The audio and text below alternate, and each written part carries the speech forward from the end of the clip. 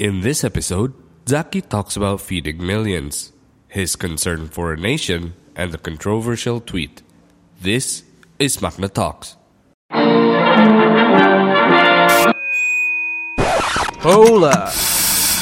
Stay tuned to this station.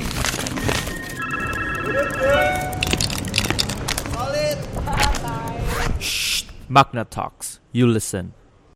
Ladies and gentlemen, welcome back. This is your host, Tias Lawrence. Hari ini spesial banget nih. Kedatangan salah satu personil Dewa ya. Ahmad Dhani ya. Bukan. Bukan. Ada Ahmad Zaki di sini, CEO dan founder dari Bukalapak. Ya. Wow. Halo semuanya. Jadi tadi udah saya bilang juga sih, saya membuka Bukalapak terus. Ya. Dan to be able to see the owner dan founder di depan, it feels amazing. Kayak wow. Karena banyak sekali teman-teman saya dan orang-orang sekitar saya membuka e-commerce tersebut dan itu pasti sendiri-sendiri punya cerita sendiri. Iya. Cerita lo gimana? Gue pernah nanya. Oke. Enggak, ada satu cerita sentimental ya. Iya. Waktu itu gue beli vinyl buat almarhum bokap. Iya. Vinyl record player. Tapi gue tanya, what music would you like to hear? Iya. Dia sebut Neil Diamond. Neil Diamond live in concert di London. Itu kan nggak mungkin lo nyari ke Blok M kayak Neil Diamond yang ini ada nggak ada. Iya. Nyari di Bukalapak ada, and that was his music gitu. Dan itu membuat dia kayak wow, my son got this gitu. Padahal ya simple Bukalapak, tapi itu cerita gue dan banyak orang-orang lainnya gitu. Iya. Dengan hal tersebut sebagai founder dan CEO gitu, how do you feel about that? Iya, seneng ya. Apalagi dengar langsung cerita dari lo, gue ngerasa seneng banget sih kalau ketemu customer cerita kayak gitu, dan itu rasanya lebih dari sekedar misalkan kerja cuma dapat bulanan dan sebagainya. Jadi ngerasanya kayak kita karyanya dihargai gitu loh. Jadi kalau kita kerja itu emang pengen dapetin suara-suara kayak gini sih, dan gue seneng banget. Thank you juga tadi udah share. Kita jadi tambah semangat kerja. Ini balik dari sini kita tambah semangat lagi nih kerja. Gitu. Ya berkarya lagi lah gitu untuk bikin inovasi-inovasi baru yang supaya rasa yang lo rasain juga dirasain sama jutaan atau bahkan semua masyarakat Indonesia gitu. Karena emang esensi dari teknologi sendiri, kita kan teknolog ya atau engineer kebanyakan. Itu gimana bisa menciptakan sesuatu yang emang bermanfaat bagi banyak orang lain bisa ngerasain manfaatnya software walaupun itu nggak kelihatan, tapi justru lewat cerita-cerita kayak gini yang kita butuhkan gitu.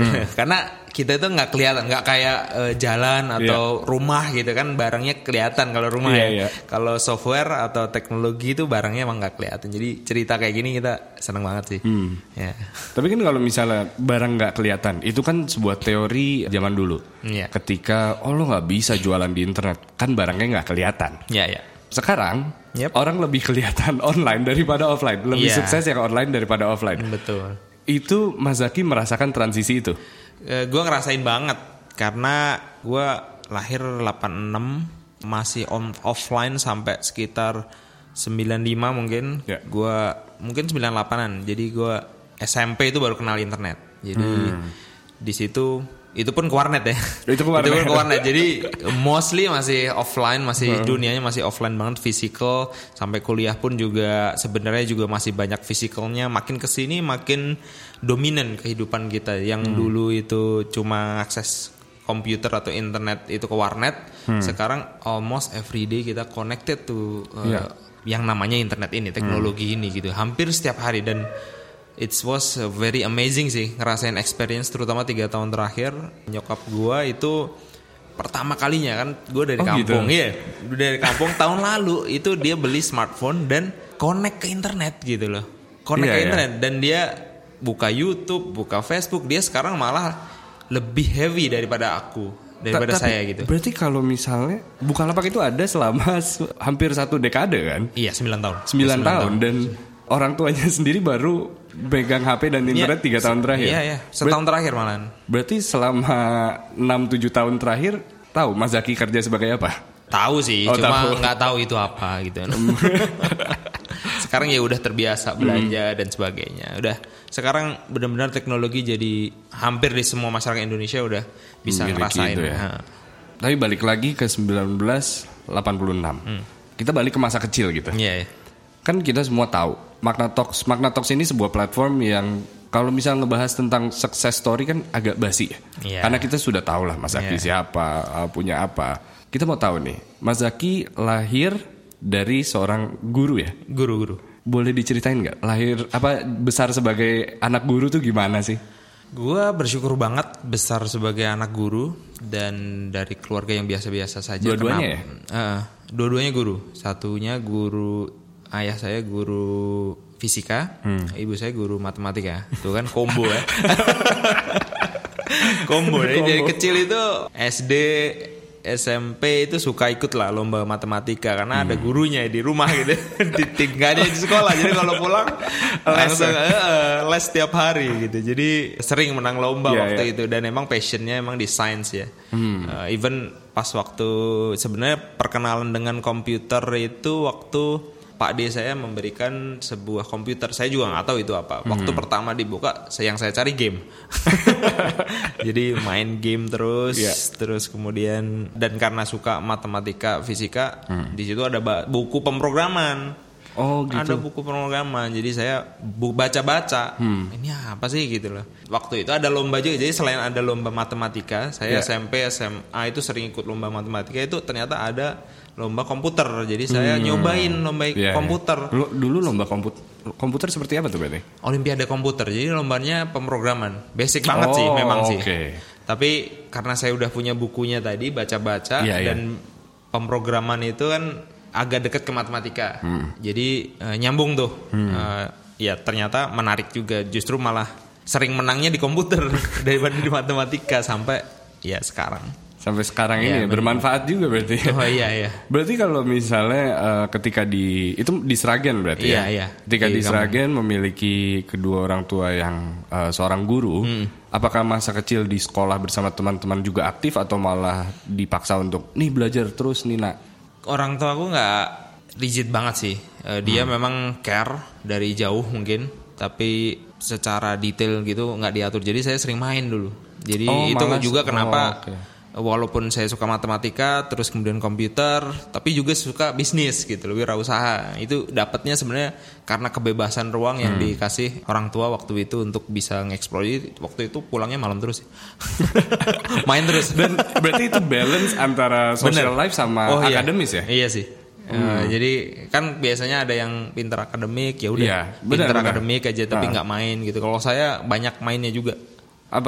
Tapi di antara teman-teman main itu ya matematikanya insya Allah paling bagus. Paling bagus sih. Masa saya gitu. Oh iya benar. Kira-kira gitu sih. Dan sampai masuk ITB. Ya. Sebelum kita bahas beasiswa ke Amerika, tapi di ITB-nya dulu nih. Kalau ITB-nya emang ingin gitu ke ITB dari Sragen.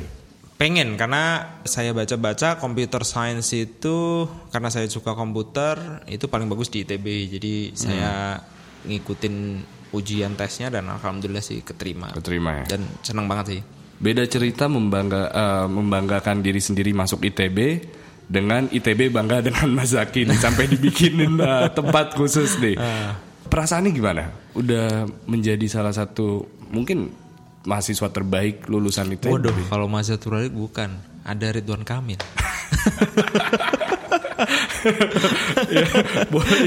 Ridwan Kamil aja lah. Oke. Ya perasaannya gue berubah banyak sih sebenarnya sejak kuliah di ITB. Kenapa? Karena kalau dari kampung itu atau dari rumah itu biasanya cuma dapat ya udah rajin belajar aja gitu. Nilai gitu. Kalau kita pendidikan kita kan selalu ditekankan nilai masuk perguruan tinggi, that's it. Kayaknya kalau masuk perguruan tinggi nanti dapat kerjaan. Waktu pertama masuk ITB gue mikir dapat kerjaan enak nih nanti gitu lah, kayak gitu kan. Pertama banget masuk, dreamnya kayak gitu. Tapi ternyata pas gue masuk ITB, gue dapet sesuatu yang completely different, completely berbeda gitu. Salah satunya bahwa lu itu nggak cuma nyari nilai, gitu. Lu itu nggak cuma nyari kerjaan gitu. Bisa nggak sih lu sebagai mahasiswa, kata mereka, ini kakak-kakak kelas nih, gue diracunin sama dosen, kakak kelas, kata mahasiswa, maha itu kan apa ya? Agung gitu loh. Kalian itu spesial gitu loh. Jadi harus jadi ngasih impact ke lebih banyak orang gitu, lebih gede lagi, gak hanya mengejar nilai ataupun dari situ mulai menyadar sih kayaknya ilmu gue harus bermanfaat. Dari situ mulai kayak gue kayak salah nih selama ini, terus belajar galau banget. Harus sesuatu. Ini apa fase quarter life crisis saat itu? Betul. Saat bisa itu dibilang seperti itu ya? Iya, menurut saya itu merubah banyak sih, karena kayak ada nilai yang sangat berbeda yang selama ini kita pegang, terus kemudian kita dapat sesuatu yang completely different dan butuh waktu untuk mencerna ini real nggak sih gitu. Sesuatu ini kayak lu dapat pencerahan gitu dan itu akhirnya mantap mulai nyoba gitu loh. Sampai ke Bukalapak dan sebagainya. Dan di situ juga bertemu dengan Mas Fajrin ya? Saya ketemu banyak orang sih di ITB itu. Ya, maksudnya yang berperan di Bukalapak sekarang. Ada Mas Fajrin itu sebagai CFO-nya, dia orang paling pinter. IPK-nya 4. Dan di situ saat itu bukan nyontek ya, belajarnya dari Mas Fajrin. Iya, karena saya mencoba menciptakan sesuatu yang lebih besar, sedangkan yang nilai itu dibantuin lah. Ya, maksudnya diajarin. Saya mending spend waktu yang lain yang lebih besar. Terus kemudian ada lagi Sinuk namanya, yang sebenarnya jarang kelihatan. Ini Sinuk ini saya bisa bilang Sinuk ini teknolog yang luar biasa lah. Dia CTO kita sebenarnya. Dan dialah orang yang pertama kali percaya sama ide Bukalapak, karena saya pitching ke banyak orang gak ada yang percaya waktu itu. Dan dialah yang pertama kali percaya. Dan emang dia terobsesi dengan yang namanya mesin. Dia pengen menciptakan suatu mesin yang bisa dipakai banyak orang. Yang lo rasain tadi itu sebenarnya mesin tuh. Ya karena itu feeling kan, sentimental itu dibangun oleh mesin. Iya, dibangun oleh code gitu. Dan dia passionnya di situ, dan kita satu mimpi lah. Dan dia teman SMA saya betul. Oh, berarti dari SMA saya kenal dia, cuma dia belajar terus, saya main gitu. Berarti tadi bilang kalau 2009 sedikit orang percaya dengan e-commerce atau tentang membuat uang dari internet. Dan pada saat bersamaan 10 tahun terakhir tuh, lahirlah Nadim, lahirlah William, lahirlah Mas Zaki membangun semua ini. Is that coincidence atau emang saat itu jendelanya lagi terbuka untuk membangun sebuah market online? Iya. Waktu itu nggak nyangka secepat ini sebenarnya. Karena ini termasuk cepat? Menurut saya sih cepat banget ya. Gue bayangin itu mungkin waktu usia 50 gitu, nanti segede sekarang. Gitu. Dulu kayak gitu sih. Ya kayak business as usual lah. Business as usual kan biasanya nggak pernah tahu. Setahun itu slow aja lah, tapi yang penting pasti gitu. Tapi ternyata pertumbuhannya luar biasa. Even Nadim and Gojek Management waktu itu datang ke Bukalapak juga. Saya juga nggak nyangka, karena waktu datang ke Bukalapak they ask for investment actually. Oh, gitu. Bukalapak ya, ini yang nggak pernah diceritakan. Jadi secepat itu ya. Dan kita tolak waktu itu. Oh, ditolak saat karena nggak menarik buat saya. Buat saya ngelihat tukang ojek pakai Android itu nggak mungkin gitu loh, nggak mungkin gitu. Dan ternyata saya salah gitu loh. Ya, banyak orang salah gitu. Dan inilah keindahan teknologi, nggak ada yang bisa memprediksi apa yang akan jadi tren di masa depan. Teknologi tidak bisa memastikan tren ke depan, tetapi teknologi bisa memastikan apa yang kamu suka. Itu benar nggak? Dengan adanya big data, dengan adanya the development of AI. Setelah punya data baru lo bisa kayak gitu. Tapi gini, apakah yang ngetren, apakah Mark Zuckerberg tahu Facebook akan booming? Dia nggak nebak juga gitu loh. Apakah saya tahu? Saya juga nggak nyangka Bukalapak juga sebesar ini. Nadim juga mungkin nggak nyangka juga. Jadi yang bisa kita lakukan di era yang serba disruptif dan ini ya kita coba-coba aja. Nyoba banyak hal. Terus kalau booming, mudah-mudahan dari 10 percobaan ada yang booming gitu. Tentu dengan analisa tertentu ya, pasti ada. Saya bukan nggak nyangkal juga ada analisa. Nadim pasti juga saya yakin ada lah analisa kenapa dia ke ojek, gua ke UKM, ke e-commerce gitu pasti ada juga. Gitu. Tapi faktor terbesarnya salah satunya tren yang tadi. Yang tadi itu. Tapi berarti sebenarnya targetnya apa? Is it apakah untuk mendapatkan investasi yang besar? Apakah untuk digunakan seluruh masyarakat? What is the aim? The aim is to make everyone prosper using our platform. Sebenarnya kita punya, karena tadi ya, selama kuliah tadi kita dapat pemikiran seperti itu. Kalau kamu menciptakan sebuah karya, itu karya itu ada value-nya to the world, ada nilainya, ada orang lain yang merasakan manfaatnya, bukan hanya jadi tumpukan buku ataupun di perpustakaan gitu ya. Tapi benar-benar kalau bisa itu bisa menciptakan value gitu. Nah, itu sih yang kita pengenin sih. Bagaimana sebuah teknologi, code yang kita bikin hasil karya otak kita loh. Jadi kita tuh membuat sesuatu yang nggak ada tadinya. Terus jadi orang lain juga. Lewat code. Terus jutaan orang pakai, dan hari ini kita udah punya sekitar 5 juta usaha kecil dari seluruh Indonesia dan terus tumbuh ya. Dan kita pengen nggak berhenti di sini. Saya kira teknologi bisa ngebawa Indonesia ke arah yang lebih baik sih. Beda cerita ketika bikin karyawan sendiri bisa makan. Ini Mas Zaki membuat 5 juta orang dan usaha kecilnya makan gitu. How do you feel? Karena itu sebuah apa ya? Sebuah rasa yang nggak semua orang bisa rasakan. Rasanya kayak mungkin lo pernah ngerasain waktu kecil. Biasanya kita suka sesuatu ya, suka mainan, suka apa ya? Buat gue, mestinya kita kalau dalam hidup itu rasanya tuh kayak jadi anak kecil itu tuh. Iya beneran.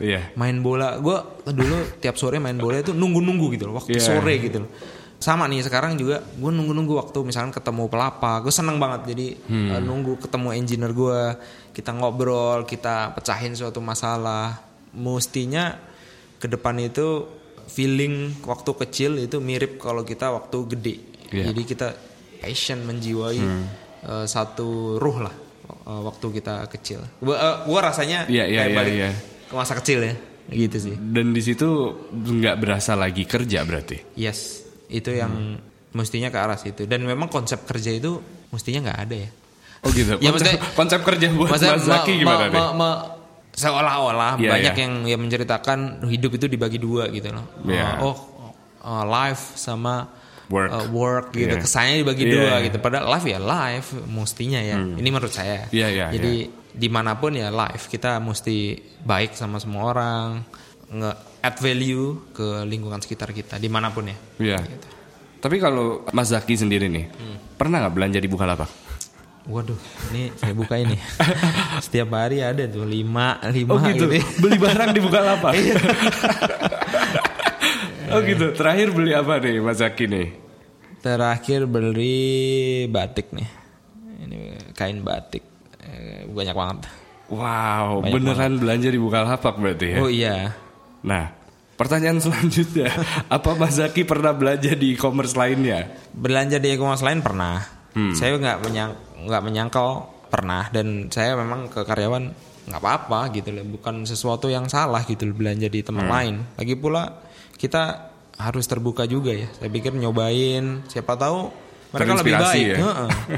Menurut saya buat gue hidup ini nggak bisa, maksudnya egois. Iya, mereka kompetitor gitu loh, tapi nggak bisa mikir terus mereka kompetitor terus kita nggak boleh make gitu.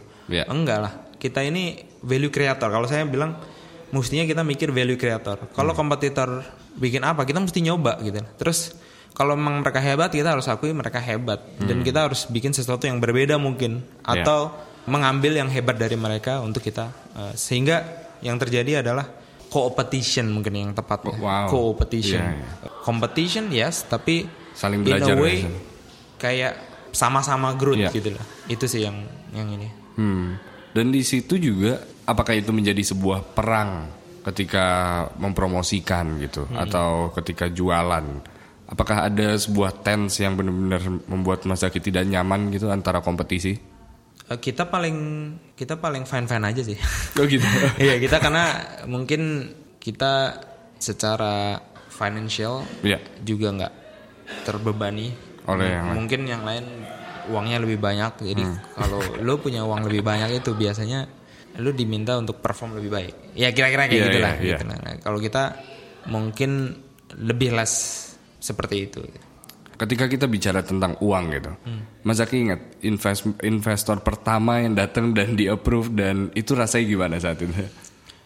Gue datang ada investor pertama datang itu dari Jepang.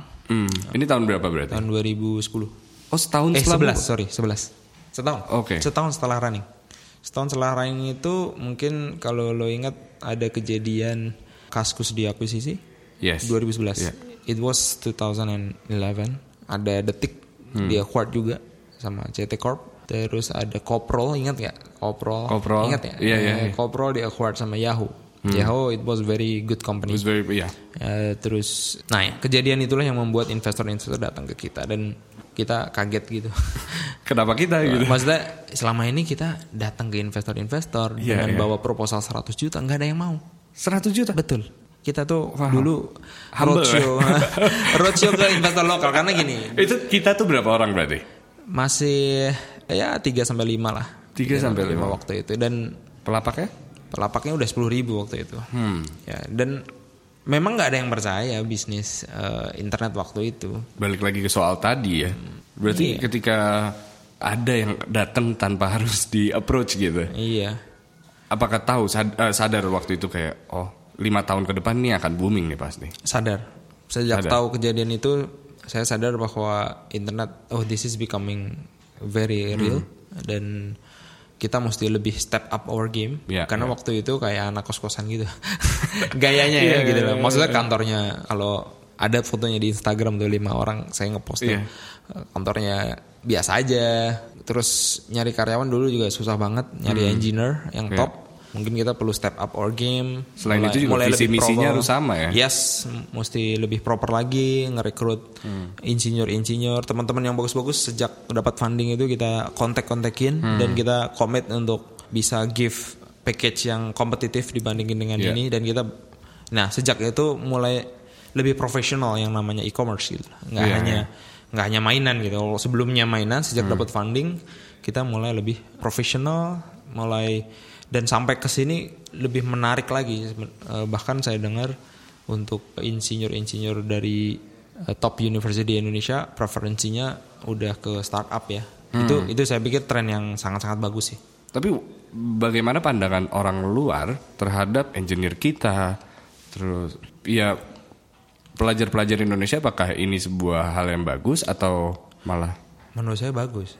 Saya waktu kuliah itu lulus, teman-teman saya dan mungkin generasi di atas saya juga itu top of mind-nya itu perusahaan IT service biasanya, branded lah. Mungkin kamu tahu juga yang branded dari luar biasanya, dari luar. Dan sebenarnya kalau dilihat-lihat di sana mungkin jabatannya menarik gitu, architect or something like that. Terus, but sebenarnya they are sales. Mereka sebenarnya kalau kita breakdown pekerjaannya, mereka menjual produk yang sudah jadi dari luar. Bedanya dengan yang sekarang adalah tren yang sekarang ini mereka membuat. Bedanya itu, yang satu menjual, yang satu membuat. Nah, membuat ini itu lebih menarik buat gua. Kenapa? Karena efek kedepannya bisa lebih bagus. Contoh, karyawan gua dia bisa keluar nih, yang jago-jago mungkin akan keluar someday membuat sesuatu the new sendiri. Unicorn, gitu. Ya itu efeknya buat negara kita itu lebih besar nanti dibandingin dengan hanya menjual gitu. Nah ini yang tren yang sangat menarik menurutku 5-10 tahun bahkan beberapa tahun ke depan. Mas Zaki khawatir nggak tapi? Khawatir tuh gimana? Ketika mungkin your top players keluar dan membangun unicornnya sendiri. Enggak ya, selama itu bagus dan enggak konflik of interest dengan bisnisnya Bukalapak. Kalau jadi kompetitor Bukalapak mungkin kita khawatir, tapi kalau emang dia hebat, berarti emang dia hebat gitu. Dan saya pikir kita harus mengakui memang kita ada yang kurang, lemah gitu mungkin. Jadi kita kurang inovatif gitu. Jadi saya pikir saya hanya membedakan tadi antara tren pekerja IT sekarang dengan yang dulu itu berbeda. Yang sekarang lebih, menurut saya sih lebih baik gitu. Dan ini perlu kita dorong supaya makin banyak anak-anak muda kita itu jadi pencipta. Itu beda. Bukan hanya menjual, tapi menciptakan sesuatu. Nah sebenarnya kan tren IT ini kalau zaman dulu memang sangat teknis. Membuat sesuatu dijual atau membuat sesuatu untuk membenarkan sesuatu. Sekarang harus ada proses kreatifnya. Maksudnya untuk terus mendevelop karya, mendevelop thinkingnya. Itu kreatif proses di Bukalapak gimana tuh? Dulu pekerjaan-pekerjaan semacam UX researcher, UX design, nggak ada, product design, product manager itu nggak ada. Dulu memang IT itu sangat dipandang sesuatu yang just IT gitu, engineer kayaknya tuh techie gitu loh, apa nerdy gitu loh, mungkin benar. Nerdy gitu ya. Sekarang udah mix ya sama yang namanya design, udah much better. Engineering plus design is really cool job now, dan mereka collab sekarang, dan banyak perusahaan teknologi sekarang sudah mengarah ke desain centric kayak Airbnb. Kalau lo lihat is very nice. Spotify is very cool product gitu loh. Bahwa dia juga Spotify itu paling engineering. Bahkan Bukalapak itu mengacunya ke Spotify gitu loh. Karena mereka juga menerapkan practice engineering yang terbaik di dunia, salah satunya gitu loh. Tapi juga desain juga terbaik. Jadi desain sama engineering ini udah collapse, dan jadinya engineering kecipratan kerennya juga. Karena kan sekarang di Bukalapak juga bisa bayar pajak, bisa melakukan banyak hal gitu. Berarti kan ada tim kreatif yang memikirkan nih, kita harus lebih oke daripada sebelah nih, kita harus mikirin sesuatu. Mas Zaki turun tangan kah? Ikut brainstorming, meeting dan lain-lain? Di beberapa kesempatan mungkin ikut, tapi sebagian besar sih kita sekarang punya sekitar 1.000 product and engineering team. 1.000 orang, dan mereka tersebar dalam berbagai departemen. Mereka juga, dan ini bukan di Jakarta kan? Ada di Jogja, ada di Bandung, Surabaya, even, and Medan juga ada. Di Solo juga ada beberapa. Pertama kali yang mereka lakukan dalam proses kreatif adalah meet with customer, ketemu sama customer, rasain pain point mereka, keluhan mereka, apa yang mereka butuhin. Kalau ada pain point yang menarik untuk kita bisa kembangin, nah dari situlah pengembangan produk kita, termasuk soal pajak. Banyak yang komplain itu, banyak yang merasa ngapain sih ngurus pajak jauh banget gitu, terus ribet gitu. Akhirnya we come up with the idea, ngobrol sama Pak Ridwan Kamil, akhirnya sesama alumni ternyata nyambung gitu. Jadi dan ternyata jadi solusi, dan itu sekarang salah satu produk yang paling besar juga di tempat kita, e-government. Dan saya pikir ke depan bukan nggak mungkin yang namanya produk-produk e-government bisa nempel ke platform-platform seperti Bukalapak, karena sebenarnya it's very simple. Kalau saya jadi engineer, it's very simple to transform government menjadi e-government gitu, tinggal kemauan aja. Dan sebenarnya nggak butuh budget yang besar-besar triliunan gitu, saya pikir enggak gitu loh. Tinggal sebenarnya kemauan aja sih, kemauan sama kolaborasi lah sama platform-platform yang berarti udah ada. Kalau saya tanya, apakah Bukalapak sebuah platform e-commerce atau apa sebenarnya? Sekarang udah beyond e-commerce. Kita sekarang how does the CEO define Bukalapak? Bukalapak adalah platform di mana masyarakat Indonesia bisa melakukan, saya sih nyebutnya smart cut. Karena ada shortcut, smart cut artinya dia bisa melakukan jalan pintas, melakukan hal yang lebih besar di platform hanya dari HP-nya. Itu yang kita mimpi banget sih, masyarakat Indonesia lebih efisien, lebih efektif dalam melakukan banyak hal lewat satu aplikasi. Nah itu sekarang. Kalau Januari 2010 ketika launching hari pertama, saat itu Bukalapak apa yang di otak Mas Zaki? Apakah mencoba untuk seperti eBay saat itu? Iya, kita lihat eBay, kita lihat Amazon, even Alibaba waktu itu juga masih belum sebesar sekarang. Kita liatin tren-tren global, dan memang di Indonesia belum ada waktu itu e-commerce. Jadi kita memang fokusnya, e-commerce salah satu use case yang menarik untuk jadi awalan. Nggak hanya kalau search engine nggak mungkin, atau social network kita udah telat juga sama Facebook. Jadi what we can do actually e-commerce gitu lah. Gitu sih.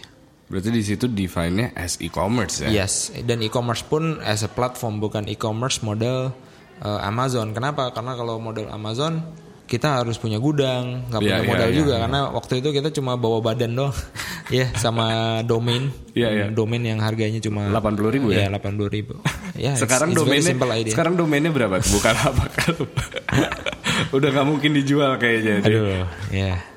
Nah, berarti lahir di kosan Bukalapak ini. Saat itu berterima kasih ke siapa aja nih yang udah percaya bahwa Bukalapak bisa menjadi sesuatu? Terima kasih. Mungkin ke pelapak-pelapak awal kita kali ya. Masih ingat? Ya, saya masih ingat banyak, terutama komunitas sepeda. Kalau lo ingat 2011, 2010 itu zaman fiksi ya? Ya, banyak sekali hobi sepeda fiksi. Iya.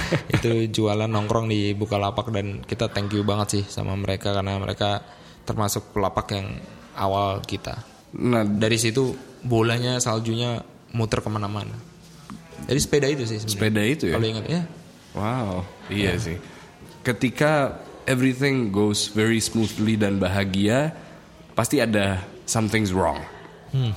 What was the lowest point of Mas Zaki memiliki Bukalapak ini? Lowest point, it was 2012.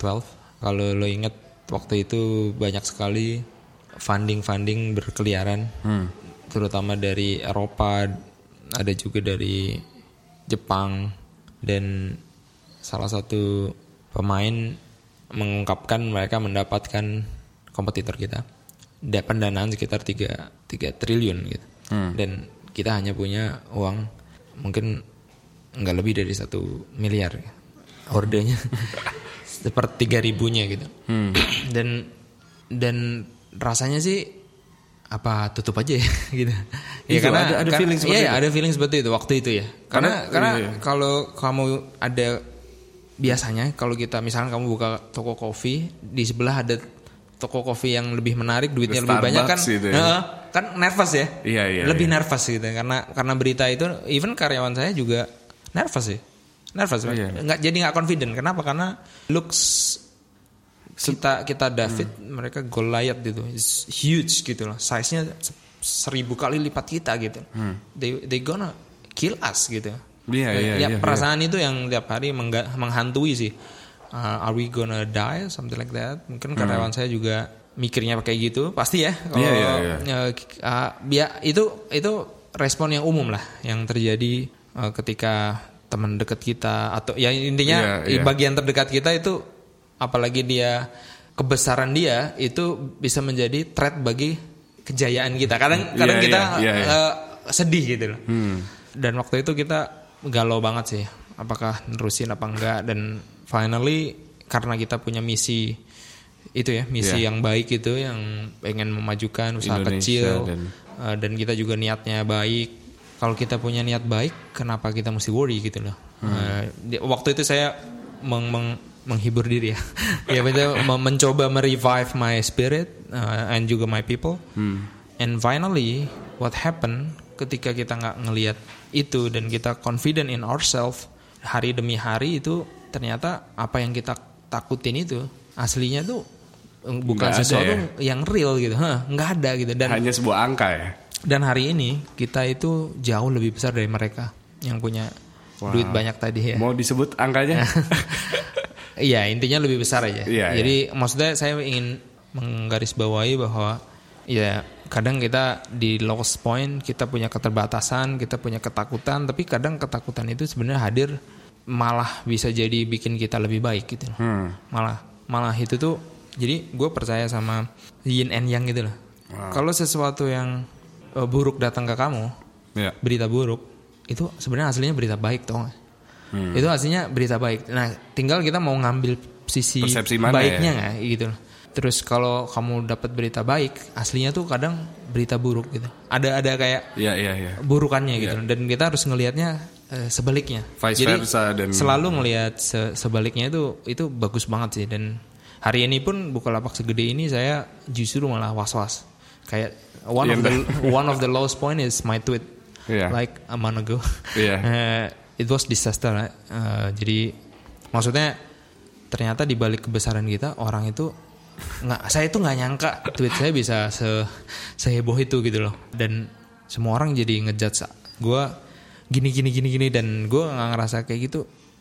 Maksudnya ternyata tuh karena Bukalapak besar gitu loh. Dan side negatifnya orang jadi lebih berharap kita itu sempurna, kita tuh hati-hati dan sebagainya. Ini kayak gitu sih. Kejadian sebulan lalu membuktikan bahwa ternyata negara ini tidak memiliki freedom of speech yang sungguh besar ya. Ya mungkin mereka cinta ya sama saya atau sama Bukalapak. Sebenarnya ya itu saya selalu ngelihat positifnya tuh. Iya, kalau mereka negatif sama saya berarti mereka tuh sayang gitu loh. Mereka tuh care sebenarnya, dan saya memang jadi reflection point buat gue juga sih. Jadi ini berarti orang ngeliatin kita nih. Jadi kita mesti hati-hati lagi next time gitu. Padahal pada awalnya tidak, dan sampai sekarang pun tidak ada niatan buruk terhadap tweet itu sama sekali. Enggak ada. Mungkin kalau boleh diceritain nih, hari itu lagi ngapain nge-tweet? Saya dengernya setelah nge-tweet tidur soalnya. Oh iya. Itu benar. Benar. Coba diceritakan. Jadi kita itu kan memang Bukalapak kan memang lagi concern sama R&D. Betul. Itu setelah launching R&D di Bandung, mungkin lihat juga ya berita-beritanya ya, kita punya R&D office, ada sekitar 100 engineer di Bandung yang mereka fokus untuk research and development. Terus kita bahkan juga kerjasama dengan ITB, kita punya lab artificial intelligence di ITB. Beda dengan kelas yang lain ya bentukannya ya. Kenapa? Bentukan kelasnya beda. Ada warna merah. Iya. Jadi memang kita lagi concern pengen gimana ya?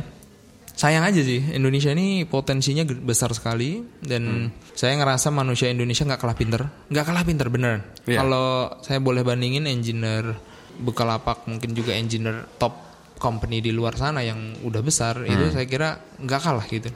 Jadi nggak kalah. Jadi waktu itu feelingnya gemes, terus juga sebenarnya saya tuh sayang gitu loh sama Indonesia gitu loh, makanya nge-tweet seperti itu gitu loh. Berarti setelah sebelumnya juga saya nge-tweet soal lulusan.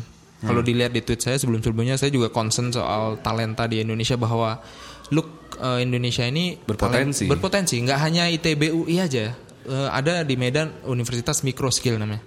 Mereka bagus banget gitu loh. Terus universitas-universitas seperti Brawijaya ataupun universitas di seluruh Indonesia itu, bahkan ada anak SMK di Bukalapak, ada 30-an anak SMK yang jadi engineering kita. Berarti, artinya anak Indonesia itu pinter-pinter gitu loh. Berarti Mas Zaki membuka tempat untuk orang-orang research dan development, membuat sesuatu sesuka mereka dengan impian mereka, membuka jendela-jendela. Setelah itu ada debat capres. Maksudnya, dan ada hal yang Mas Zaki tidak setuju. Itu benar atau tidak? Bukan, saya sebenarnya ketika nge-tweet tidak ngomong konteks ke salah satu pihak sih gitu. Hanya harapan saja, mudah-mudahan presiden terpilih, sebenarnya itu maksudnya presiden terpilih itu yuk concern sama R&D. Dan hari ini saya senang banget karena di debat semalam pun dibahas. Itu pertanyaan pertama itu soal riset gitu, dan saya happy banget. Itu ya tujuan saya tercapai. Semua orang sekarang banyak ngomongin soal R&D. Benar. Banyak tulisan opini Kompas soal R&D, terus R&D ini jadi seksi gitu loh. Benar. Dan saya senang banget nih. Adapun semua orang ngeblame saya negatif, ya mungkin itu harga yang harus dibayar sih. Mungkin itu harga yang harus saya bayar agar R&D ini udah jadi konsumsi publik gitu. Nggak semua orang bisa mengakui kesalahan terus minta maaf ke presiden secara langsung loh.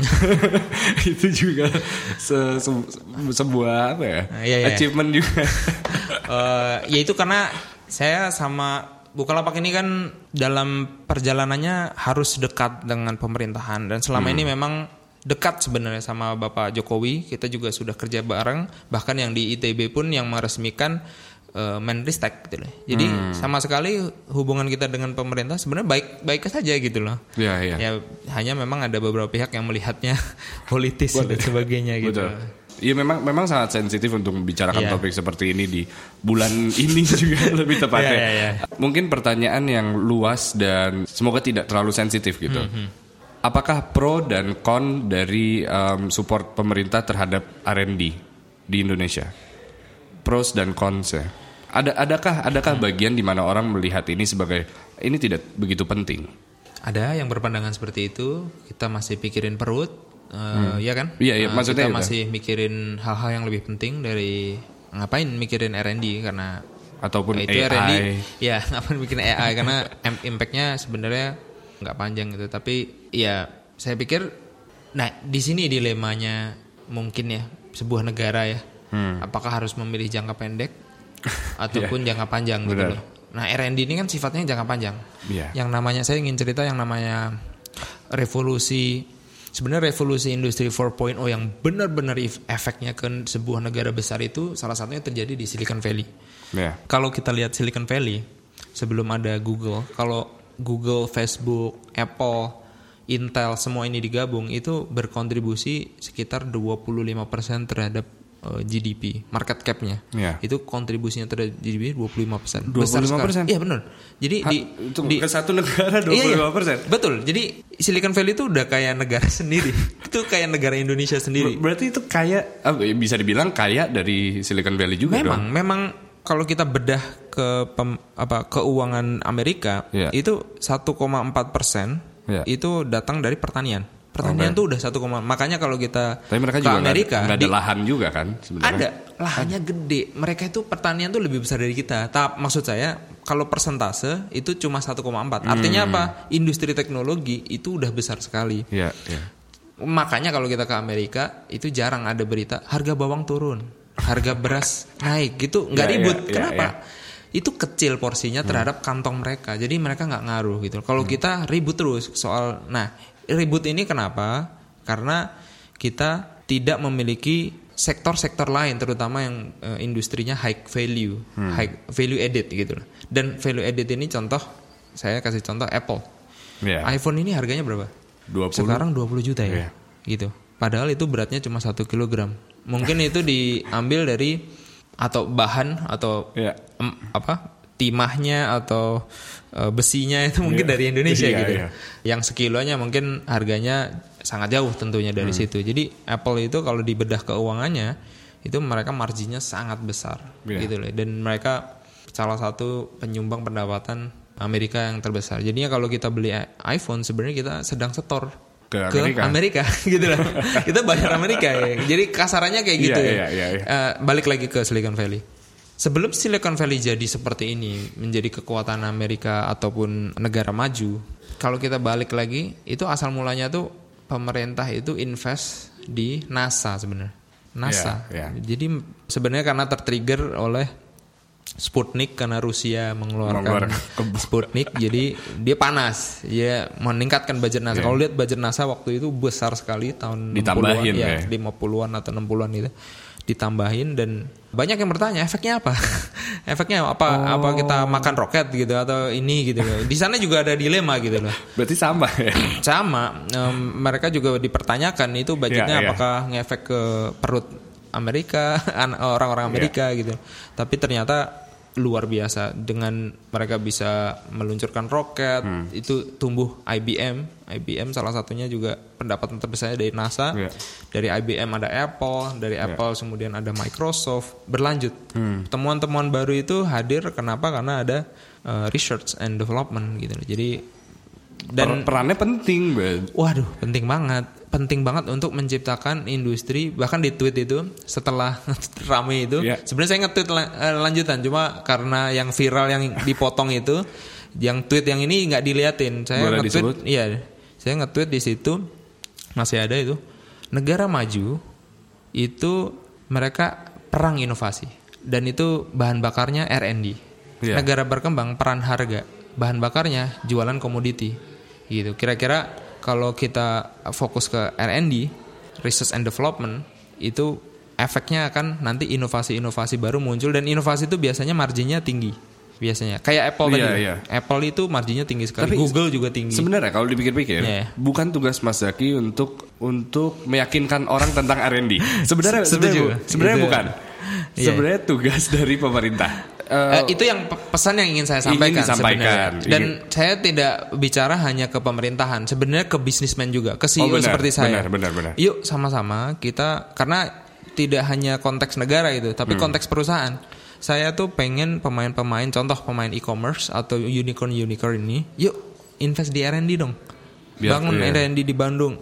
Ayo, jangan hanya misalkan ada beberapa yang misalkan fokus ke PNS. luar atau ya maksudnya kita coba perusahaan-perusahaan ini komitmen untuk membangun riset dan jangan hanya perang harga ya. Iya. Perang promosi, perang harga itu sebenarnya suatu tren yang nggak sehat menurut saya sih. Perang harga itu nggak sehat buat tidak hanya buat perusahaannya, bahkan buat karyawannya juga jadi Harus mungkin nanti mereka akan lebih concern ke promo daripada ke penemuan baru, inovasi gitu ya. Takutnya sehingga kurang berkembang. Tapi sebagai founder dari Bukalapak juga harus memiliki sisi itu juga kan untuk terus menginovasikan internal seperti promo, seperti iklan dan lain-lain. Apakah itu bukan utama sekarang? Bukan utama. Jadi saya bisa bilang kita itu bukan utama. Kita malah pengennya itu minimal. Maksudnya cukup gitu lah. Tapi sekarang dengan kompetisi yang intens, kita seperti di drive untuk dipaksa untuk membuat itu besar. Tapi sebenarnya kami sendiri pengen ini cukup aja lah gitu budget promo. Terus kita yuk sama-sama bangun industri. Jadi concernnya lebih ke future aja, inovasi dan sebagainya. Perang inovasi lah. Berarti kalau misalnya perang inovasi dan di finish line adalah Silicon Valley, 1 sampai 100. Sekarang posisinya ada di mana nih Indonesia? Kalau saya lihat kita ada di mungkin sekitar tahun 60 atau 70-annya Silicon Valley. Berarti di mana waktu itu baru ada sekitar mungkin 5 unicorn, 10 unicorn di perusahaan di Silicon Valley sana. Dan mereka belum tanda tangan untuk yuk bikin R&D bareng saat itu. Apa? Mereka sudah ya? Negara-negara maju itu budaya R&D-nya kuat sekali. Di sana kuat sekali. Di sana di sana iklimnya itu perang inovasi lah. Bukan perang promo. Itu yang ingin saya sampaikan sih. Dan ini tidak hanya di perusahaan teknologi ya, di perusahaan apapun, maupun jualan snack atau jualan beras, jualan service, finance atau apapun, mestinya ke arah situ sih. Gitu. Nggak kerasa udah 1 jam. Mungkin ada pertanyaan terakhir lebih serius daripada kasus kemarin. Ini sangat penting sih, terutama untuk anak muda ya. Kenapa tiket John Mayer kemarin cepat banget habis? Itu karena kita semua mantengin depan laptop, depan komputer, depan HP, dan itu chaos. Mas, gimana? Coba ceritakan. Mas John ini luar biasa ya. Mas John. Saya mau nego Mas John ngajain konser kedua ya harusnya. Iya harusnya. Mudah-mudahan mau. Karena emang ternyata luar biasa animonya. Kita juga nggak nyangka sih, karena tiket sampai ada orang bilang, oh ini mah tim Bukalapak nih udah pada disimpan-simpanin. Itu benar atau enggak? Enggak. Emang tiketnya sekitar 10.000, yang ngantri sekitar hampir 100.000, bayangin. Jadi saya termasuk tuh. Iya. 3 HP. Dan aku dengar beberapa menit sold out sih. Berapa detik mas? Iya, berapa detik ya? Serem juga ya. Serem. Tapi dapat tiketnya nggak? Saya dapat akhirnya. Tapi melalui teman. Melalui teman. Tapi kita masih ada beberapa sih, cuma dijual di serbu-serbu. Ya rebutan jadinya. Jadi nanti apakah ada promo lagi atau acara lainnya dari Bukalapak? Mudah-mudahan ada ya. Tapi pengen datengin siapa kalau aku nanya? Konser. Menarik. Coldplay. Banyak sih sebenarnya yang mau dengerin Coldplay di sini. Cuman siapa ya? Saya lawas sih anaknya. Jadi kalau bisa ngundang Neil Diamond Diamond atau Fleetwood Mac gitu. Atau apa? Ini generasi banget ya. Sudah itu saja. Ada lagi yang ingin ditambahkan? Cukup ya. Terima kasih sekali sudah datang ke Magna Talks. Kalau begitu sukses terus dan sukses juga buat Magna Talks. Terima kasih. Nama saya Iyas Lawrence dan gue Ahmad Zaki. Sampai ketemu minggu depan. Dadah.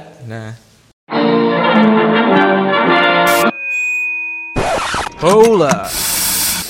Stay tuned to this station.